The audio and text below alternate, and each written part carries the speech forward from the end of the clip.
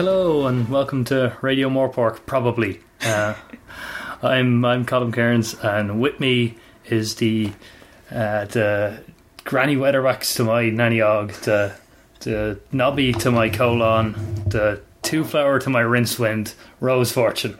Rose, how are you? Good, thank you. Okay. Really appreciate the introduction. Oh, you're very welcome. Weatherwax. That's good.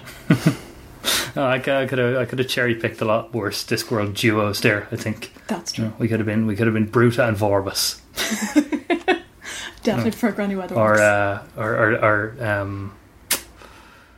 those two, the two baddies in, is it the Truth? Or is the Truth like the bad guy? The bad guys. There's two blokes.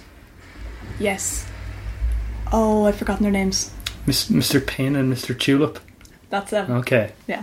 And The Truth, incidentally, is one of the few Discworld books I haven't read, and we'll be addressing that in this podcast, because in this podcast we'll be working our way entirely through Terry Pratchett's Discworld series, a book at a time.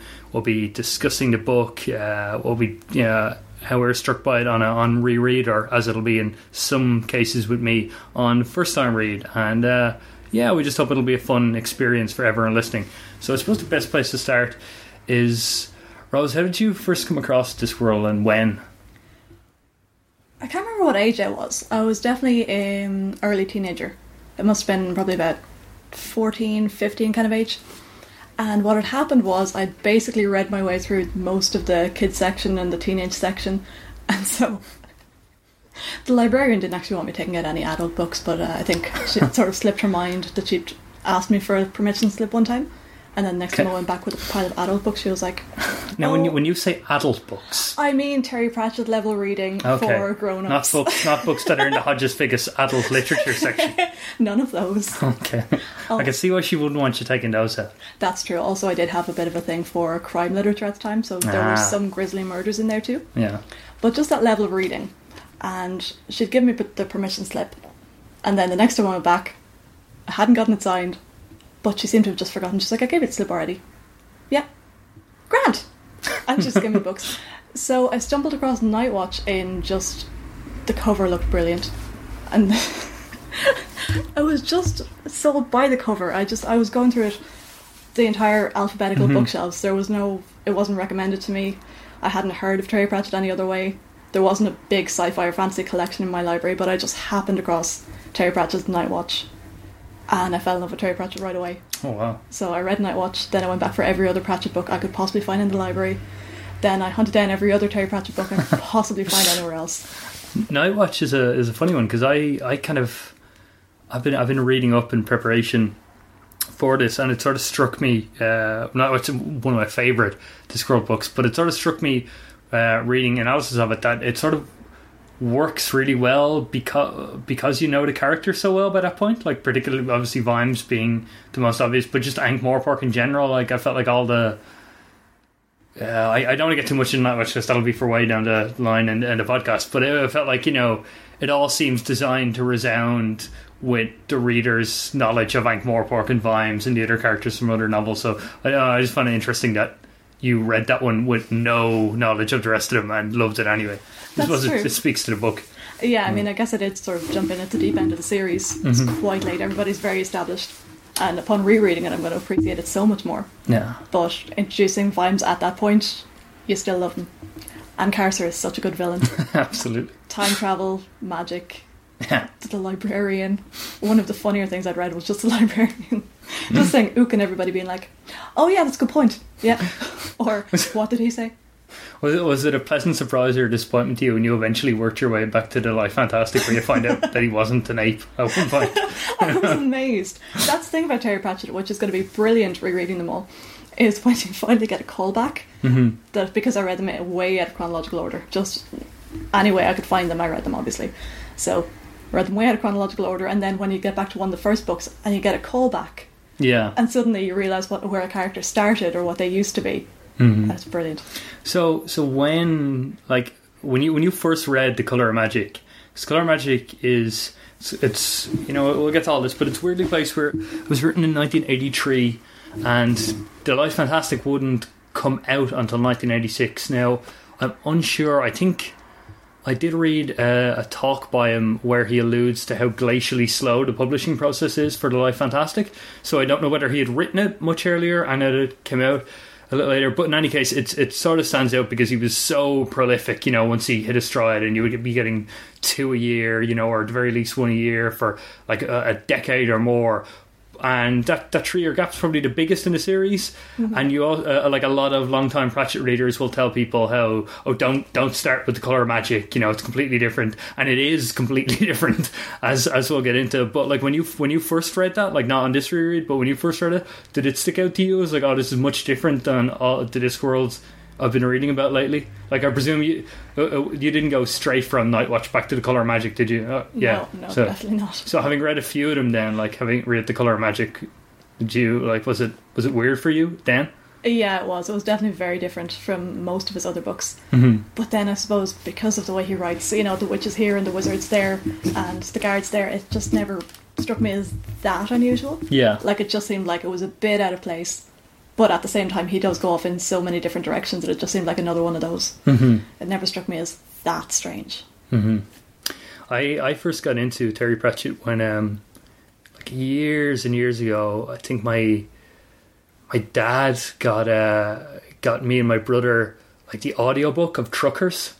And it's read by Tony Robinson of Baldric and Blackadder fame and Time Team. And he reads the abridged audiobooks of all the Discworld. And I know there are some people out there who just don't go in for audiobooks or mightn't have heard them, but I definitely recommend looking them up. It can kind of be a bit of a wrench if you're really familiar with a certain book and you can notice the bits they're leaving out when they have to abridge it. But Tony Robinson just does all the voices so wonderfully well. But yeah, so we got really into Truckers, and then we got like Diggers and Wings, and it's all on audio. And I can't remember, I think we might have got the Johnny Maxwell books before Discworld. So then we just came to Discworld through that. It was just like, oh, it's that Terry Pratchett guy. Like, probably, I don't even think it was me or my brother. It just would have been like my dad seeing it in the library and being like, oh, this is an author you like. And weirdly, it was The Life Fantastic was the first one we heard, not The Colour Magic. And it's just so bizarre because, I mean, most of them, I alluded to earlier how with you reading Nightwatch, that I felt like Nightwatch is one that relies a lot on your knowledge of previous books. But I more meant that in terms of how it emotionally resounds. I think like plot-wise, it's standalone. Yeah. And plot-wise, all of them are standalone, with the one exception of The Life Fantastic. And yeah, we weren't bothered at all. We were just like, oh, what's this like wonderful world full of, you know, like wizards and kind of like computer hacker druids and like all, you know, like things through the dungeon dimensions and all of that. And then sort of, you know, kind of put two and two together when I think we got the Colour Magic on audiobook at some point. It was like, oh yeah, this is what they meant there, and you know, that this is why they're in a ship at the start of The Life Fantastic. No, I kind of cherry picked them from then. Like I feel like it was a while before I graduated from audiobooks to reading them. And then thereafter, I would just like read them. And we were talking before we went on about the old Josh Kirby covers, and I think they were a big, like, they didn't, as I said, they didn't attract me to Discworld in the first place or Pratchett. But when I got into it, I feel like they were a big factor in which one I would read next. Like when I would, you know, a rare occasion, I'd have disposable income as a kid and go into a shop and want to buy one. It would be like the wonderful like blue and yellow of the big Harvest Moon and the Night Sky and Reaper Man, or the sea greens of Jingo. Like that was the kind of stuff that, you know, made me pick them above, you know, I suppose, you know, whatever, a row of 20 other Pratchett ones that all also had really good covers, but these were the covers that specifically stuck out to me. So because The Life Fantastic was the first one I heard, and I feel like I heard The Colour Magic shortly thereafter.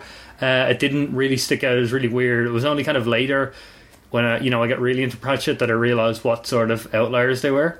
And I suppose as well, like what a marginal figure Rincewind and is more so Two Flower becomes as the series goes on, where like just for a while I was like, he was the protagonist of the Discworld, and you know, even if I'm reading a witch's book or a City Watch book, you know, it's like I put Rincewind's the main one, you know. You're waiting for him to appear and all. Yeah. I remember being absolutely thrilled when he showed up in Mort. Like, you know, like even though I knew it was a cameo, I knew he wasn't going to pop in and become a big character in it. But just being like, oh, it seemed mind-blowing to me, you know, that he'd pulled this character out. It was like, I feel it was the very simple joy at sort of innovation and an artist cross-referencing themselves that I got when I first heard All You Need Is Love by the Beatles, and they start singing She Loves You at the end. And the first time I heard that, I was like, oh god, they're getting a song and stick it into another song, you know. I felt like that when Rincewind showed up in Mort. And I still held out hope that he'd get a big finale book before the end where, you know, Rincewind would lead to charge reluctantly of the good guys against some massive threat. But that probably wouldn't have worked. No, you wanted a Blackadder scenario. Yeah, pretty much. Right, so let's get into tackling this book. Not physically, of course. No, it's very small, and we might break something. But one thing that jumped out to me immediately is the very, very first line of the prologue is I've got it here. In a distant and second-hand set of dimensions.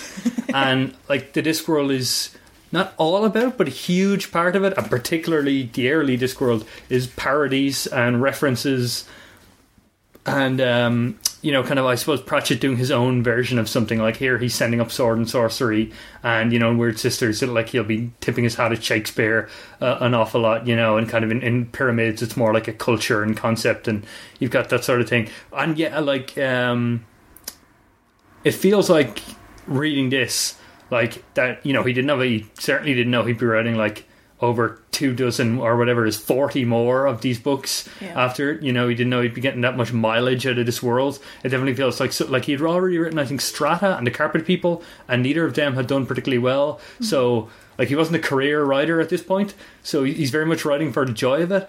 But yet with that one line, it's sort of like it ultimately acts as an acknowledgement of, this is the world you're in. Discworld is all about, you know, taking referencing other things and tipping his cap at other things, and just his own take on a lot of other people's concepts, just in the very first line. And George R.R. Martin of I think I'd give an extra R in there, but the George Martin who didn't produce the Beatles, the writer one, right, of A Song of Ice and Fire fame, has a great analogy. I don't know if he came up with it, but he's the one I heard it from, about writers, and I think it works for just creatives and artists in general, being divided into like two types of architects and gardeners.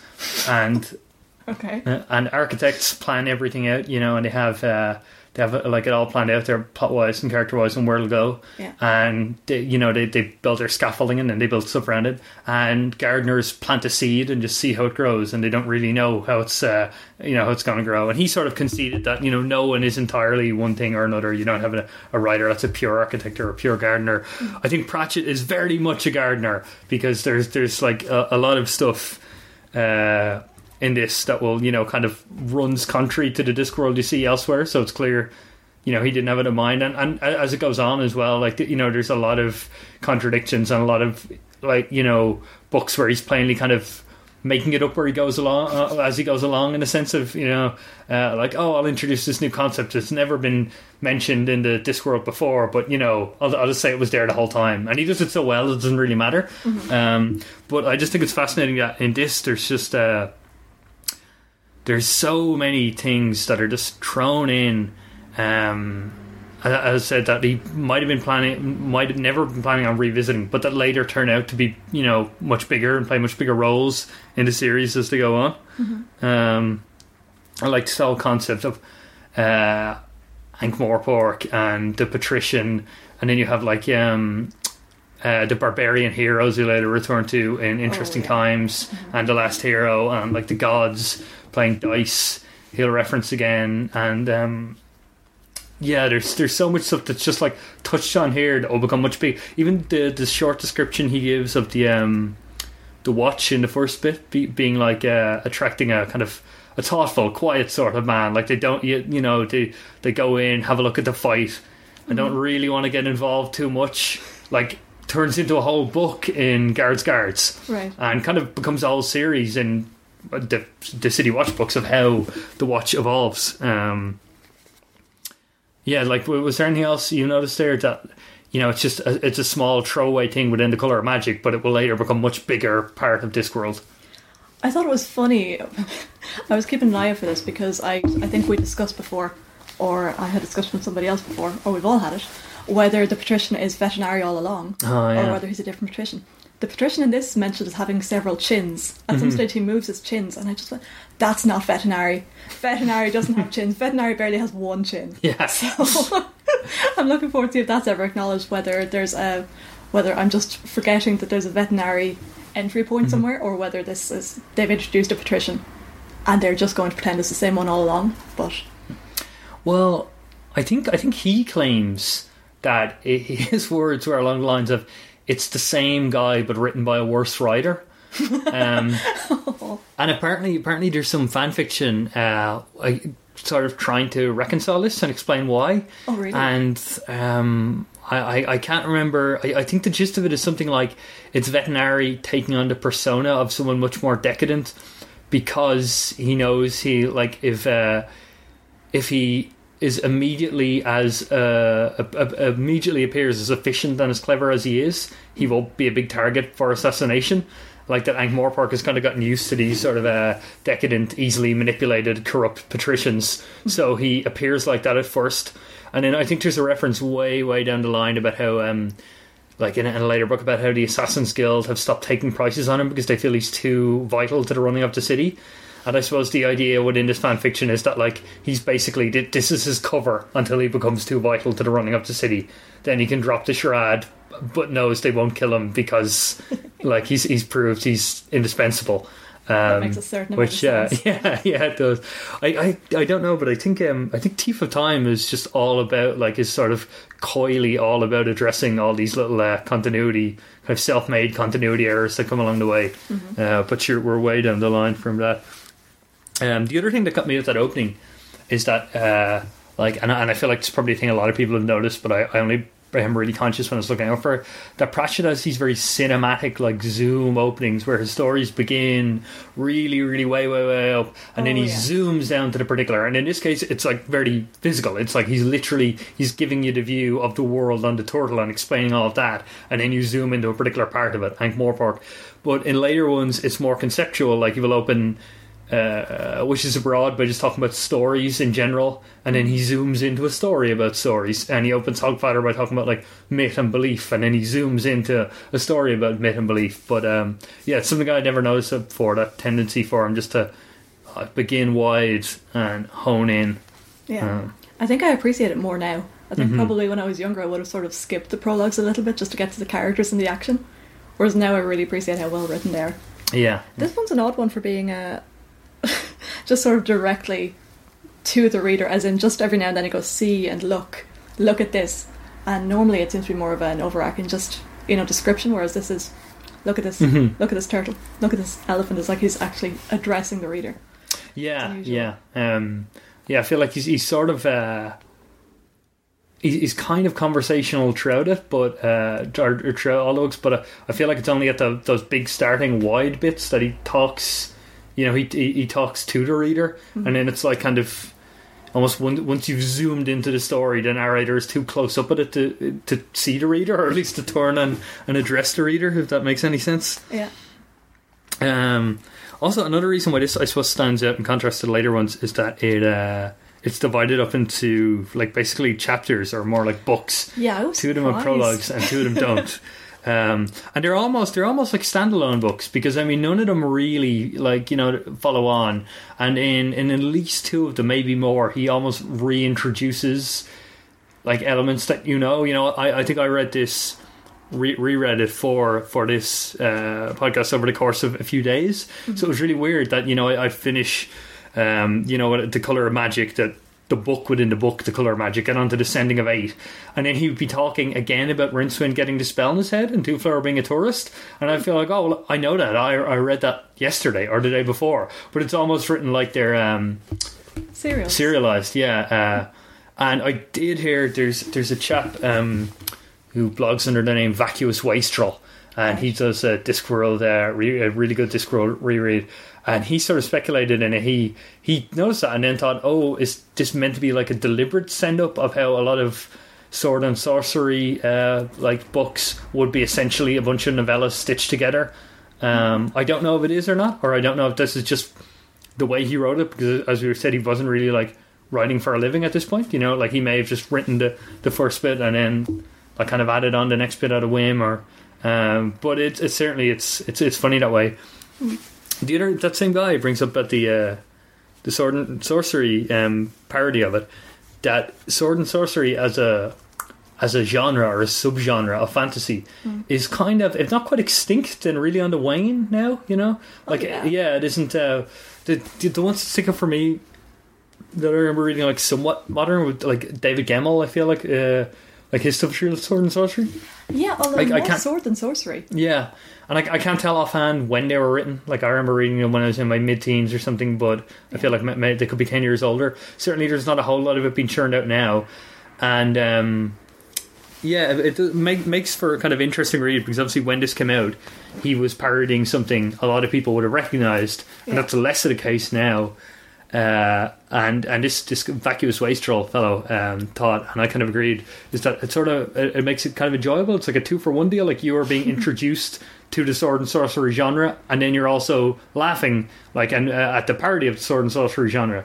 And it certainly has the effect that afterwards I was like, oh, I know, the first bit's really meant to be really like Fritz Leiber, and I was thinking, or Lieber perhaps. I was like, oh, I've never read any of him. I know I really want to after reading Colour Magic. And the same with the Dragon Riders of Perrin bit in the Wernberg. Yeah. Like, I knew reading it just from what I'd read, this is a parody of Dragon Riders of Perrin, which I'd never read. And I was like, I'd kind of like to give one of those a read now that I've read someone taking the piss out of it, in a really fun way. Yeah, that's really funny, because I got that it was obviously a piss take of all of these sword and sorcery type books and films and all of that genre. I never realised how specific it was. Yeah. Okay, so I'm going to have to look those up as well. Yeah, and like what's Bell Shummer at is very H.P. Lovecraft-esque. Oh, yeah, that's But true. his setting is much more sword and sorcery. Or like, if you want to do a full H.P. Lovecraft kind of, I know Rincewind would just become a wasp who's racist against Twoflower and like hates living in the big city or something because of all the multiculturalism there. Yeah. If we develop any kind of a listenership for this, no doubt there's some rabid Lovecraft fans who'll hate me for that. I loved the guy, but he was a racist. I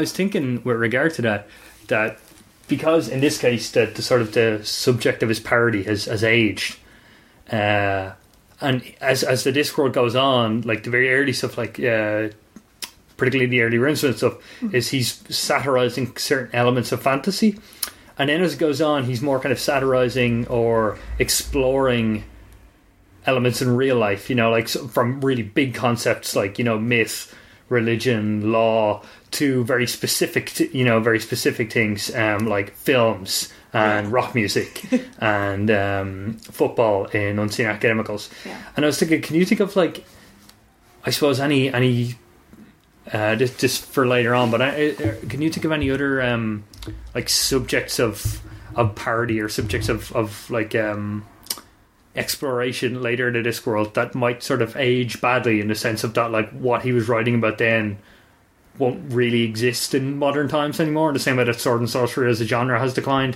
Well, that's interesting. I suppose moving pictures is probably going to age not so well, because the star system has changed so much. This whole joke of, I come from a small town, you've probably never heard of it. That's such a 50s thing, a pin-up thing. Yeah. And I still get that, but people won't always, because Hollywood has changed to such an entirely different system that people will get some of the references, but not all of them. Although I feel with moving pictures, and it's been a while since I read it, like he's even like he would be writing it in like the very early 90s, and he's kind of depicting Hollywood in the 20s and 30s. So even at the time, he was sort of jumping back with that and just sort of echoing this golden age of Hollywood stuff. I don't know whether time goes on, people will be more or less conscious of it. That's true. Yeah, but I just found it interesting, because obviously in this case I thought the fact that the basically the thing he's kind of parodying in the book as and when I say that, I don't mean to make it that all of the books are just like parodies on one particular topic or another. No, but as I said, that like secondhand set of dimensions, like he definitely does kind of like, I suppose, choose a topic to riff on, or a couple of topics, and I was just wondering whether there are any of them that like have that same risk of of aging. Yeah, I wonder how deliberate that second-hand set of dimensions phrase is, or whether it's just imbued with this fantastic meaning after there being so many books that it just could be such a great throwaway phrase to begin with. But given the legacy now of so many Discworld novels, that it's just so apt all of a sudden.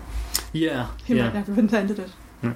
Well, I think even I doubt he did intend it, but I think even as a standalone thing, it works wonderfully well. It's like right from the bat, it's sort of it's somewhat satirical and self-deprecating. Like it's taking the piss out of the world he's creating. Like he's at once presenting you with this like magnificent, like mind-boggling image of this turtle going through space carrying a disc-shaped planet on its back, but also sort of taking a piss out of the whole thing. Yeah.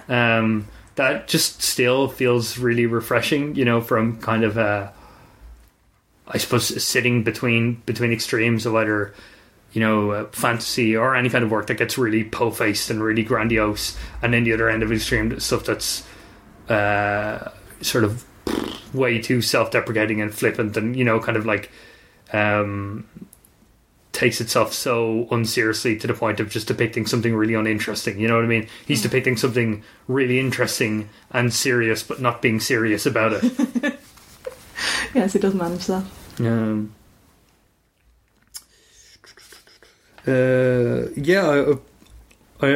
Another thing is that the Discworld, like this is very different from the later ones in not really having any kind of a plot. Like it's just kind of you're flying along by the by the seat of your pants, and they're just Brinsman and Two-Flower getting into various misadventures and exploring a lot of Discworld as they do so. It's funny in this that they kind of explore more of the Discworld that you'll see in a lot of other books. Like there are places like Kroll that never come up, but just in general you'll have like City Watch ones that are just solely limited to Morpork, which ones are solely limited to Loncra, and in the first one he's kind of like doing a round the world tour. But it's a very different Discworld too. Like there's magic is so much emphasized, so much more in this. We get constant descriptions of like how the flow of light works, because it's so slow, of these whole like swathes of land that are that like was a high magical energy fields, like where the Werenberg is, because of the Mage Wars, that everything just goes absolutely bonkers and the law of physics stop applying there.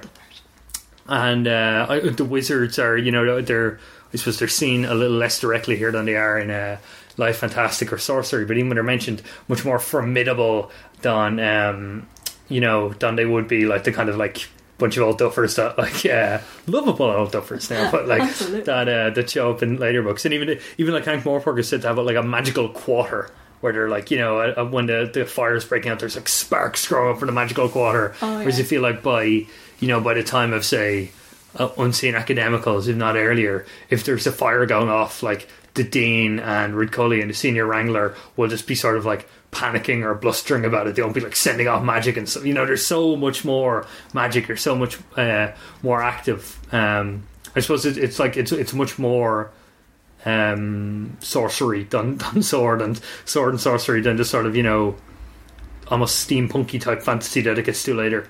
Like a lot of magic later is really technological based. Like you've got stuff like Hex, or in this you have the picture box, and then you have like later riffs on that, like Vimes' personal organizer, and the way they make the films in moving pictures, and they're magic, like it's demons in them, but it's kind of like demon punk, like just Magitech, whereas here it's demon punk. I feel like that could be a genre in itself if it's not already. I hope it is. Me too. Whereas here it's just like straight up magic, and I kind of wish, I kind of wish we had seen a little more of that. Like it's probably. I can kind of see why he went away from it, because when you have magic being such a big player and like the Wizards being such a big player, it would sort of mean you'd have to like have it impinge on almost any plot you do. But I sort of wish like places like the high magical energy fields, like I feel like I could have done with seeing another one of those way down the line, when he got to know the Discworld better, saying like, hey, what if one of those was, whatever, like not so far from Loncra, or what if there was a high magical energy field that Vimes had to investigate a crime in, or something like that, Yeah, like there's sort of a lot of real, like much more magical, much wilder concepts here that are introduced that he kind of he leaves by the wayside as Discworld gets more well defined. That makes sense. Like I can see why I done it, but I sort of wish, you know, like we had seen a little more of them. I think the difference is summed up in that this Ankh Morpork has whore pits, later Ankh Morpork has Seamstress's Guild. Yes. You know, like this is a much more kind of hive of scum and villainy fantasy city, and just like a general like wild like fantasy world where, you know, full of like swathes of things that are kind of that just aren't in any way civilized. Like, you know, like later one of his big strengths will be like marrying the mundane to the magic. So you'll get like the ins and the outs of like how vampires function as a society, or how dwarves function, whereas here it's just like, you know, you don't have to think about that. It's just like, oh, it's magic, it's just this crazy thing Rincewind and Two-Flower are running into. That's true. Yeah. But I mean, I do like the way they've done it here, and the way maybe they don't rely on magic too much later. Even with the witches, they do try and downplay how magic really is. There's the trope of, oh, a wizard did it. Yeah. For explaining away anything in fantasy, and the brilliant joke here is that there's one wizard and he can't do anything. Yeah. Like they're really, I mean, that would be such a sword and sorcery thing, and he has the exact opposite, which is a great touch. And then he has it in whichever one of the witches' novels has Granny Weatherwax sitting by the fire reading tea leaves, and she knows that somebody is walking up the pathway, and she knows who it is. I forget who it is, just somebody looking for a cure. And she knows who it is, and it just, as a throwaway line, says that she knew that somebody was approaching. And, you know, she could tell that just by looking at the window. I mean, the fact that she was looking into the fireplace at the time had nothing to do with it. She could have just been looking out the window. for how, you know, mundane magic can be. Yeah. And the everyday uses of magic, and just not the grand scale of things. It might be nice to have had it in one or two books, yeah, but I do love the way he uses magic as well.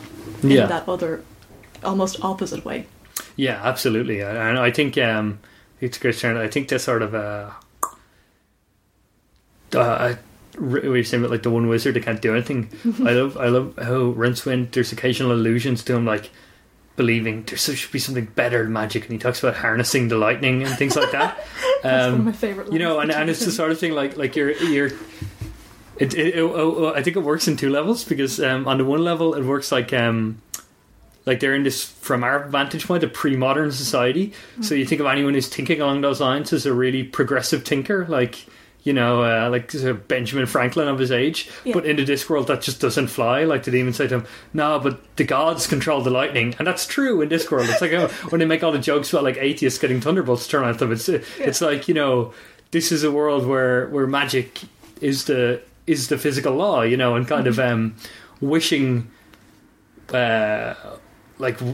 for that kind of stuff in this world, particularly in this point in the series, is absurd as, you know, you or I sitting around being like, oh, I wish I just didn't pay my electricity bill and like magic would do it instead, you know. Yeah. I mean, later you get a lot of modernising stuff, particularly the City Watch ones and the My Spawn Lipwig ones are all about the Discworld slowly modernising. But as I said, like here, it's very much, it's sword and sorcery. It's like magic completely to the fore, like very, like, you know, very much the sort of sandbox, like Dungeons and Dragons fantasy world. So like the idea of like, oh, this goon looking for electricity, that doesn't belong in this world, you know. You're barking up the wrong tree completely. Yeah, you know. But the demon has that one great line after that, which is my favourite line of the entire thing, and it's just something like, yeah, but I was thinking about it, and how would you get lightning to pull a cart?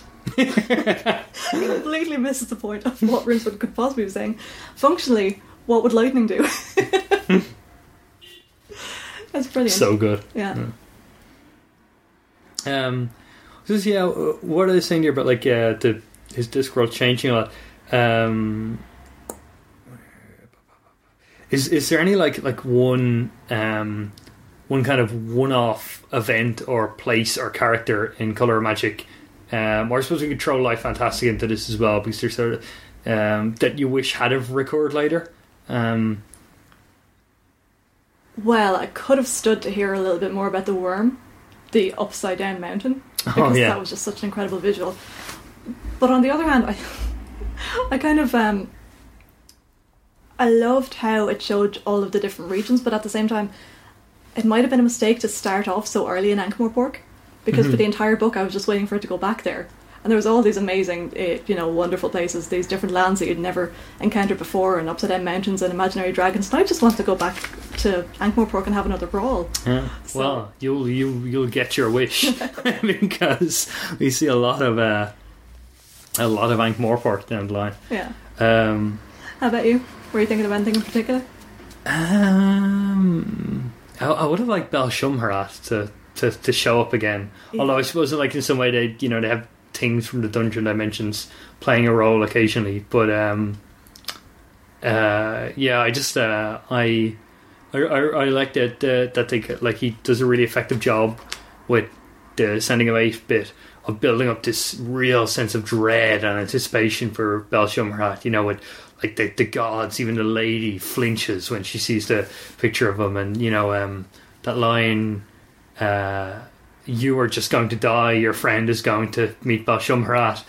And that sense of dread as well around that, like he's summoned by doing something as mundane as saying 8. So but all the while having it being really funny as well. Like I just love how Two Flower can't get, like, is just the only one immune. You have Rincewind, you have the Dryads, you have the gods themselves kind of like absolutely terrified at this Bel Shumharat, and Two Flowers like, we find this Bel Shumharat person and he'll let us out. And he's like, no, I can't find him. And he says, we don't have to get involved. We'll just explain the situation to him. I absolutely love Two Flower actually as a point of view character. Yeah. I mean, how amazing is it to have the first book in this amazing wide-spanning fantasy series that's going to span witches and wizards and guards and insane technology, and have it be a tourist in a Hawaiian shirt with a camera and a watch. Like, he introduces a regular person to us into the Discworld in the first book. And everybody thinks he's absolutely insane. The regular person, that's something that anybody can relate to, the guy who works in an office and thinks, dragons would be amazing. Yeah. Everybody's like, who is this lunatic? He's going to get us all killed. He's an idiot. We want to get rid of him. Like, it's brilliant for them to introduce that character and have him be a punchline constantly and just a walking risk. Yeah. And I think he's a lovely balance between, like, if, we look at, like, particularly Colour Magic Life Fantastic of just sending up all different fantasy tropes in general. I feel like Two Flower is a lovely balance between two types of, like, I don't think he's a direct send up of this, but in my head he sort of contrasts favourably with, on the one hand, you've got, like, when you see a lot of writers trying to write, like, really gritty heroes who are full of angst, and they're going through these, like, incredible magical worlds, but just, like, sour the whole way, because their parents were dead, or like their wife was raped and eaten by a dragon or something, and like there's determined, and Two Flowers is full of wonder, and I kind of like just sees all this stuff as just like a theme park. And on the other hand as well, like, he sort of I feel like he also kind of like contrasts nicely with a lot of epic fantasy would be told from the point of view of a kind of like outsider, like a farm boy kind of making his way in the world, or like seeing a lot for the first time, which is a handy device because it means he or she is seeing alongside the reader, like Harry Potter or Rand al'Thor in The Wheel of Time, or even like Luke Skywalker in Star Wars. They're all coming from these kind of very somewhat sheltered backgrounds. They're being introduced to this magical world as we are, and they're full of wonder and rest, and it's a very handy way to read it. But you occasionally get the sense that you're like, if we were getting this book from someone else's point of view, from like from Dumbledore's or from Obi-Wan's, or from from Warreiner Land in Wheel of Time, to be so exasperated with these people, kind of like just expressing wonder and like standing there slack-jawed and asking all these questions about these things they have long since learned to take for granted. And Two Flowers sort of like that, like, you understand his wonder, but you also empathise with Rincewind's frustration when he's just can't recognise the danger of certain situations, or it's just like is kind of expressing such joy over something Rincewind has long since learned to take for granted, and it's kind of like, barbarians, dragons, get over it. And on the subject of barbarians, I think another seed that he plants as a gardener is the barbarians that are like, you know, he revisits them later with Cohen, and then expands it to the Silver Horde in Interesting Times, and the Last Hero. And it's funny that with the Last Hero, like, certainly feels like a real throwback to the early Discworld stuff, but the theme that he brings up in that of sort of immortality, and, you know, heroes kind of wondering, like, what sort of legacy are you really going to leave, and what's it all for, comes up in this when you've got Hrun being convinced to work with Rincewind and Twoflower because they have the picture box, and you know, and it immortalizes him, and like, it's like, oh, that happens to us, no more pictures of you, and he's so in love with this idea of some commemoration to his achievements. But I do think it's interesting that in the world of Discworld, where, as we discussed before, where magic is so apparent, where the gods are known to the point that, like, you know, being an atheist is an actual hazard that will get, like, thunderbolts thrown at you, that heroes are so set on kind of immortalizing themselves in life in the way that heroes are in other works and kind of in real life. You know, like I sort of feel like, oh, well, they know in Discworld, they know they're going to go to some kind of Valhalla, and they don't know in the way they don't, you know, they don't even know in the way that, like, I suppose a Christian today would know they're going to heaven, or, you know, or a Muslim or a Hindu or anything, like they have this real, they probably have actual evidence of it, you know. So like, it feels like there wouldn't be the same onus on you to kind of do deeds in life that would see you immortalized in the same way that you know, that heroes in real life and other books would have. Although, admittedly, it's somewhat less so in The Colour of Magic, because you do have that bit at the end when Rincewind is speaking to Scrofula, and Scrofula lets slip about reincarnation, and Rincewind's like, aha! You know, and then you kind of realise in The Colour of Magic, you're kind of left to infer from that there's some sort of uncertainty about what happens after you die, you know, and Scrofula lets slip. But whereas in later books, it seems...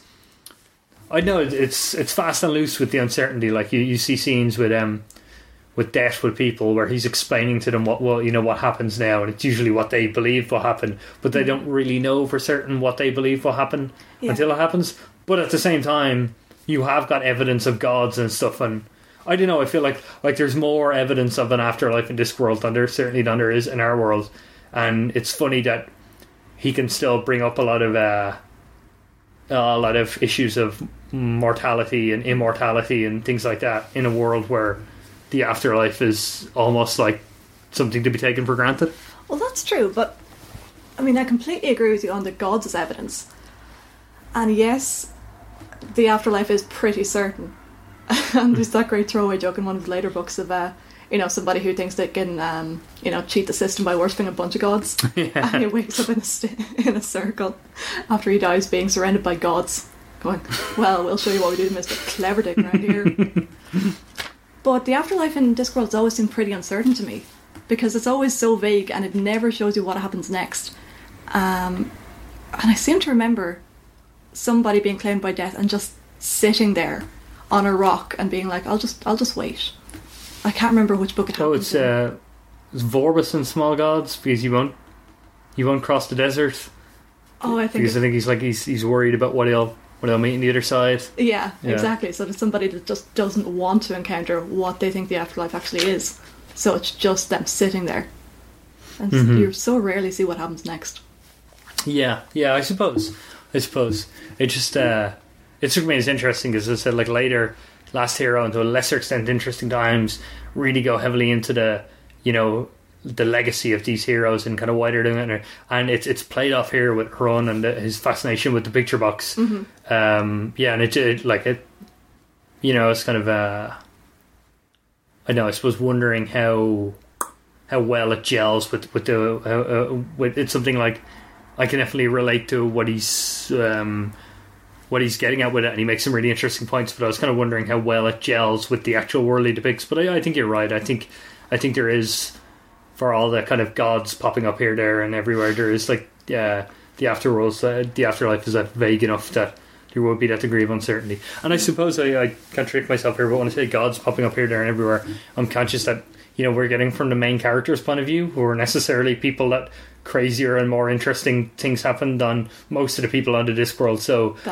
not everyone is running into the Lady or Fate or on kind a of day-to-day basis. or whatever, getting their entire country trapped in a sort of weird God-filled limbo like they do in Pyramids. Those are relatively isolated examples. In the mundane day-to-day realities of people who live on the Discworld. That's true, but I mean, Hogfather's probably going to surprise a lot of people then. When gods suddenly start popping into existence just because you think of them. Yeah. People are going to freak out about that. We'll get to that later. Mm-hmm. I'm jumping ahead, I'm sorry. No, it's okay.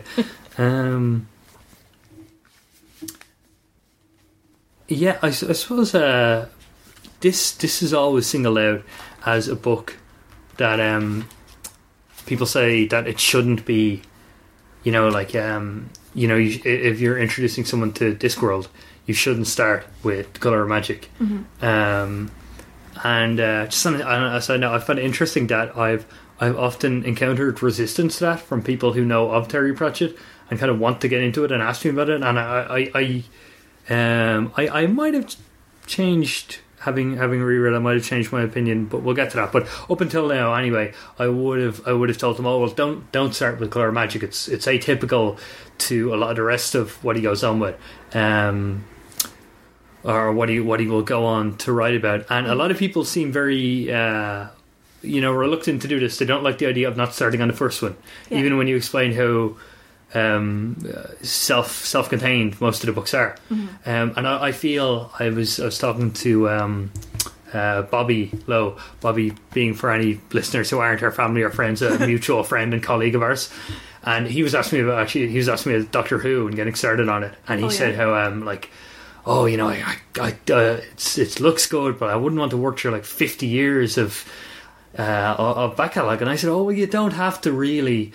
And he was really, reluctant. And I said, I kind of hit me down that I think this tendency, this sort of, I suppose, anal retentiveness of people to progress in a really chronological fashion is born out of the internet, I feel. Where, like, when you get into something, when you kind of catch something either through hearing your friends talk about it, or, maybe if it's a TV program or something, you might catch one episode until you can instantly go to Wikipedia and look up, and you will get this full list of, like, this is book one, and, or this is, the first episode, and it began here. And all of them are technically available to you, and that you can, get them on, look wherever, buy them online, or, download them from somewhere. So, theoretically, you can start from the start. Whereas, like, prior to that, you would stumble on things much more through chance, Mm-hmm. Like, there are so many book series I loved as a kid that I read the second one first, or the third one first, because I just liked the look of it, and dived right in, and didn't really think anything of doing that. Whereas I feel like now, because it's available to people, they feel like they've got to start right from the start. And as well, kind of, I suppose, internet giving us much greater access to other fan communities. You're constantly running into people who have have this really comprehensive knowledge, and you're sort of weighing yourself up against them, and wanting to get through it in that way. That I just feel it's an interesting development, and it's interesting particularly with regard to Discworld, which is something where you can really pick it up at almost any point and get into it and just progress in any fashion. Even you could read Feet of Clay and then read Guards, and it wouldn't matter all that much, like, even though they're about the same characters, but in non-chronological order. Like, it's interesting that people now have this reluctance to explore it in that way.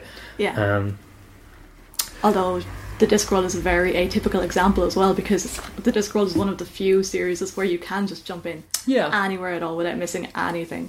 I mean, I absolutely did the same thing when I was younger. I'd pick up a book, then find out it was book 5 of 10 and go, oh well, I'll read 6 and 7 then if I find 2. Exactly. I mean, when I used to work in a bookshop, I would say I would be reluctant to, with parents looking for a particular series, or like asking for recommendations for a kid, and I might find something and I'd say, we don't have the first book, and like I would stress to them, I was like, oh, I done this all the time when I was a kid. You know, like if they like it, they'll track down the first one. Exactly. And yeah, you're right. Discworld is somewhat atypical in that, like, there's not kind of like an overarching plot through it. But I feel like even for stuff with overarching plots, it's easier than people like to believe to drop in the middle. You know, you know, and it gives you a different experience of that particular text, that series. It doesn't give you like a wrong experience or, you know, a bad experience of it. Yeah, I mean, I really enjoyed Colour of Magic rereading it, and one thing like I was struck by is just, this sounds like a simple thing, but how readable it was. In that I flew through it in a couple of days, and you know, just like found it really funny and really engaging. And just I went on about the wildness earlier, but it's just so full of ideas as to kind of keep you hanging on throughout it. So, you know, I mean, I don't know were anyone to walk in now who hadn't read Discworld before, would I recommended them starting with it. But I would definitely, you know, if I were to get into that conversation again where someone were to insist with starting with the first one, I wouldn't try as hard to dissuade them, because I certainly don't think this would scare anyone off Discworld, you know. No. Pratchett described, actually I found him describing it as he describes Discworld as a tall building that he started out building with very flimsy materials. Like, so that he basically says he wrote the Colour of Magic for the jokes. Yeah. And that makes complete yeah, sense, like I suppose it's a lot less thoughtful or complex than some of the later ones. Yeah. And its world is very much a kind of, you know, like has a kind of making it up as you go along feel. Like you talked earlier about how you wish they could have returned to Morpork, and they never really return anywhere. You know, well, in the Colour of Magic, they just kind of get point A to point B to point C as the plot progresses. But so that doesn't make for like the best example of writing into Discworld, or of you know, I suppose of its ability to move people, or even its ability to kind of probe at, like, you know, your imagination with crazy concepts. But it does make for something really readable and really fun. Yeah. And it really made me laugh out loud a bunch of times on planes and on trains, where I felt very conspicuous laughing out loud, because it's so rare that it actually happens just from reading a book on your own. Absolutely. It's very funny. Actually, I made a note of some of my favourite, like some of the similes in this are just, you know, just brilliant. So there's one about the assassins, where it says being Emor's right hand man was like being gently flogged to death with scented bootlaces, which is like hilarious and so descriptive. And a flicker of doubt passed over his dwarf's face, like the last shaft of sunlight over a badly ploughed field. Harun's head looking like a tomato on a coffin, and Crane being the sort of black that is less a colour than a graveyard of colours. Like, there's just so many examples of really lovely writing that are kind of laugh out loud funny, or just like wonderful flourishes that kind of mightn't be about anything more than literally describing that thing, you know, literal description, but doing it in such a way that it's just so enjoyable and so colourful. Like, The Colour of Magic is a title I feel that would have really attracted me, you know, like it just like as a kid and as a teenager, it sounds so, you know, like just so big and fascinating and kind of promises so much. And like, obviously, you know, you have Octarine in it, which is the literal colour of magic, which is a cool concept. But the book itself, I feel, is just such a colourful book, if you know what I mean. Like, there's just so many different settings and so many of those like rhetorical flourishes he has of describing things that, you know. Putting a colour to magic actually is such a Pratchett thing to do. Yeah. To take this thing, to take magic, which is just this, you know, invisible force you'd never see. It's not a visual thing. It would never be a visual thing, except for it's greenish, yellowish, purple, apparently, according to Pratchett. He does this amazing thing of making real things that are usually just concepts. Yeah. He does that so well. And that greenish, yellowish, purple is another like lovely marriage of, you know, on the one hand he's describing something awe-inspiring, like this, you know, eight, like this eight colour of on the spectrum, and this colour of like magic and wonder itself. On the other hand, it's like this really mundane, vague, like, you know, like deliberately crappy description. It doesn't even sound pretty. Greenish, no, it doesn't actually. Purple. No. If you try and picture it, it's just Try and think. I'd be curious if anyone listening, any of the millions of listeners, we will undoubtedly kind of in rapture when we first put this online, can find anything in real life that they can think like is vaguely coloured, like iron, like a greenish, yellowish purple. I'd like that. Me too. I don't think I've ever encountered anything in real life that colour. Yeah. I'd love to see or hear something like that. It would be good. I think the only people I would like dissuade from starting with this is if I was trying to get a non-fantasy fan, like no people who didn't like fantasy at all into Discworld. Yeah, I wouldn't tell them to start with this because it's so bonkers that it would probably plays up to, like, if they don't like fantasy already, this is probably like, you know, what they think of or what they don't like in it, of just all this crazy stuff and nothing to root it down, you know, and that's true, actually. Yeah, like, you know, like kind of no plot, just if you like fantasy, oh, that's great, but you know, if you don't, I suppose I'd recommend starting with something more plot heavy. Yeah, I recommended Snuff to somebody recently as a starting point. Really? Yeah, based on their personality, though. Okay. One of the people that I work with, she was reading The Colour of Magic, and it wasn't that she'd asked me for a suggestion. She just came in one day and she told me she'd started reading The Colour of Magic, and I was like, oh, okay, let me know what you think of it, because I hadn't pegged her as a fantasy reader as such. And then she didn't love The Colour of Magic, didn't get into it. I'm not sure she actually finished it in the end. But then we went to the library recently and I saw Snuff, and I thought, actually, Snuff is grounded enough in real life, character heavy enough. It has that, you know, rights element that Pratchett gets fond of a bit later on. And personality wise, I think that actually suits her. I think recommending Pratchett to people based on their personality is actually a good way to go, because there's so much to pick from. Yeah, absolutely. You can actually do that based on not the quality of the book, but I think you'd probably like this particular element of this particular subsection of Pratchett novels. Yeah. You said the rights element, and obviously like his work will get I suppose more overtly ideological as it goes on. I mean, I suppose even like by equal rights, you know, the third one, you've got a definite sort of a moral or a kind of, you know, a real like weighty theme being explored in terms of gender issues and patriarchal institutions and so on.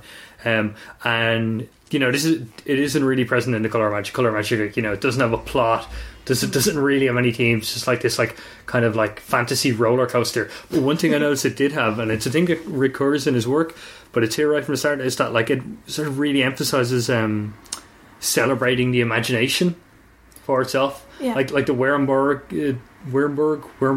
is the most obvious, where it's literally like their power comes from having an imagination good enough to conjure these dragons into life, and that, like, you know, if your imagination isn't good, I think Rincewind attempts to do it at one point and he can't really, and your man Grisha comments about how his children can't do it as well as he had because they don't really have an imagination, and you know, when we see them, they're just this bunch of sort of power hungry schemers who, you know, don't think very much beyond just killing and seizing power for themselves. So it makes sense, whereas Two Flower, who's so full of just wonder and enthusiasm, can conjure this amazing dragon. And it's sort of, I think it's sprinkled throughout, like that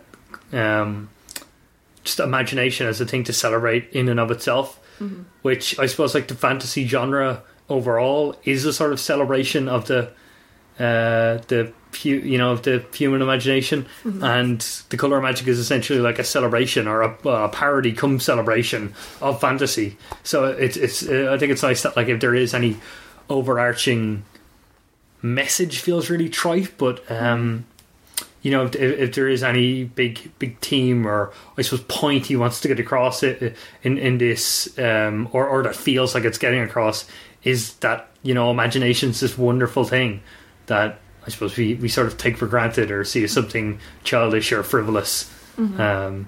and it is childish or frivolous, but it's also great. Like, he manages to do that kind of self-deprecating celebration of it. Mm-hmm. Yeah. I suppose one thing to touch on as well is probably other than the patrician, the most glaring element of colour magic in terms of how it sits uncomfortably with the way Discworld is depicted later on is Death, who's much more antagonistic and petty, I suppose, and he just has it in for Rincewind rather than a sort of philosophical loving. Yeah. Like he's later summed up as like, he's not cruel, he's just very, very good at his job. Yes. Whereas this Death is actually mean. Yeah. He's mean-spirited, and he targets people, mm-hmm. and he almost out and out attempts to murder Rincewind. Yeah. Well, in terms of like, you're meant to be in whichever area this evening, and you're clearly not going to get there now. I can lend you a really fast horse and meet you there. Like, he's trying to get Rincewind into locations where he can kill him, mm-hmm. and then just let go of the branch. Be fine. Mm-hmm. Luring the wizard to his death. Yeah. And he just, I think he like killed mayflies in frustration at some point. Yeah, so and it's just not the same. Yeah. How did you react to that? I suppose rereading Colour Magic, having like been through the gamut of the Discworld and seen Death in so many other being expanded so much as a character like here. So it's funny actually. I had a slightly different perception of it before this. Mm-hmm. So what I had thought was that Death is just clearly going to develop really well over time. Yeah. But I can't actually think of any book where they develop Death in such a way. So actually I think it's just that you're right that the Colour of Magic is more of an anomaly from the rest of the series, that it doesn't blend in so well. I thought that Death was just going to change and we were going to get a character development story about Death where he learns to love people and get along and develops his love for kittens. Mm-hmm. But no, I think you're right from now. Morty's, he's kind of like a fully formed like a character rather than we don't. But although admittedly at the end of you kind of get a hint of it at the end of the Colour Magic when he's talking to Fate, and Fate kind of asks him like, I thought you really want to get Rincewind, and he says, oh well, like everyone dies eventually. I'm not gonna chase him for it. I'm not. I should have bookmarked the passage, but he sort of gets a lot more philosophical and sanguine about his job and a lot less sadistic. So I suppose that's kind of we don't get a whole book about it, but we at least get that as an indication of how it will be depicted as it goes on. As I said again, I doubt we can only speculate as to whether Pratchett done that because he said, I'll depict Death in this different light as I go on. I doubt he had anything quite as conscious as that, but it's interesting that it already takes that little turn after for most of the book, as you said, being such an anomaly. I can't remember how he's depicted in The Life Fantastic. It's been a very, very long time since I've read that, and I can't remember whether he's the Death, more or less the Death we know for the rest of the books, or whether there's still shadows of this kind of like petty sadist. Mm-hmm. I did hear an interesting fan theory that the reason he's like this is because obviously at the very end we see that he's hired an apprentice in Scrofula, and he farms some of his work out to, I don't know, maybe kind of like herpes and kind of like syphilis are out at other places of the disc hunting down people too. Mm-hmm. And that because as we learn as we go on, Death is a very impressionable character. He gets so much of how he is of humans, like how his house is plumbing and he has no need of it, but he just feels houses should because of what he's seen. So that in this case he's sort of like Scrofula's personality is kind of impressing itself onto Death. Like the Scrofula seems like a bit of a petty job sort at the end, when Rincewind's like, this is my life, I'm not going to die, and he's like, oh, but you've got to do it because this is my big break. He's he's sort of like just a mean, puny, petty little guy, and that the theory was that because Death was hanging around with him, he was sort of picking up on his personality. And this is obviously the only book where we see, well, other than Mort, he takes on an apprentice, and later books he will kind of, Susan will fill in for him, but we never get this idea, other than the death of rats, that, you know, there are parts of his job that he doesn't attend to. But it does, I think, it's sort of consistent with, in later books, he alludes to taking he would try that for a period, he would try to take the shape of whatever the person who died expected to see him as. Like, he would appear as, like, you know, he kind of mentions other ways death has been depicted in, like, in culture, you know, in human culture throughout the years, like I think a scarab beetle and, like, you know, other dragon and figures like that, and then he just decided to stick with the skull and skull skide and cloak routine. But so you know, that is somewhat consistent with the idea that at certain periods he's just decided to experiment a bit, and in this particular period he was like taking on these apprentices and kind of outsourcing his work. So yeah, it's really anomalous with the rest of the Discworld series, but at the same time it's sort of, you know, there's a recent part there. If you dig hard enough, if you kind of indulge in a fan wankery, you know, you'll find a reason for it. That's true. Although, funnily enough, in this one, they do mention a few times, like they're either Terry Pratchett really wanted to reinforce the point, or it was because of his early days, but he says several times that Death comes to collect wizards. Like, Rincewind was definitely a wizard because Death was going to pick him up personally. But then you have the contradictory Reaper Man, where he uses his scythe one blade of grass at a time. And it's real symbolic for how he does his job, for how he functions, for how he individually, you know, picks up everybody. That could just be another anomaly.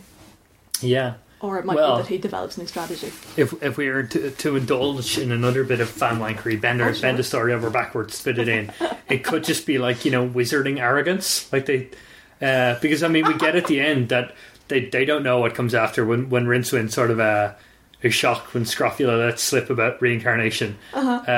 So they could just kind of assume this. Like, it mentions about how they can see death, but we later learn, you know, the impression we get of wizards, like chiefly through Unseen University, is that they're a very closed, institutionalized lot. You know, they spend virtually all their time in Unseen University, interact chiefly with other wizards. So most of the time, like when they would see death, because they would see him around like dying colleagues, like dying other wizards. Yeah. And they presume, he only comes for wizards. And then the brief times they would be out in the wider world, they wouldn't see him unless on the off chance they happen to be there when someone's killed, like, you know, just has a fall in the street or a heart attack or something. That's true. Yeah, maybe it kind of like, you know, the fact that they would see him around Unseen University when the likes of Windlepoons, or, well, the fact they don't see him when Windlepoons is croaking, but, you know, his ilk, just old wizards getting old and dying gives them the impression that, like, oh yeah, he only shows up for us, and, you know, they're definitely a pretty self-important lot, like. Yeah, that's very, very feasible. That could actually be it. Yeah. Institutionalized wizard arrogance. Oh. Yeah, I think that explains it. Yeah, absolutely.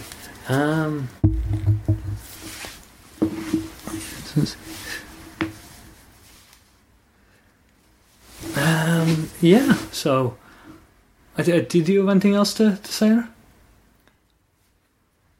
I don't think so. Oh, although since we were talking about sword and sorcery earlier, and then since we talked about demon punk earlier, I forgot to mention they have a ship of space. Oh yeah, yeah. How weird is it that he veers outside of fantasy? That the entire book is spent lampooning fantasy here in sword and sorcery. Yeah, and then it becomes like Un Voyage dans la Lune at the end. Yeah.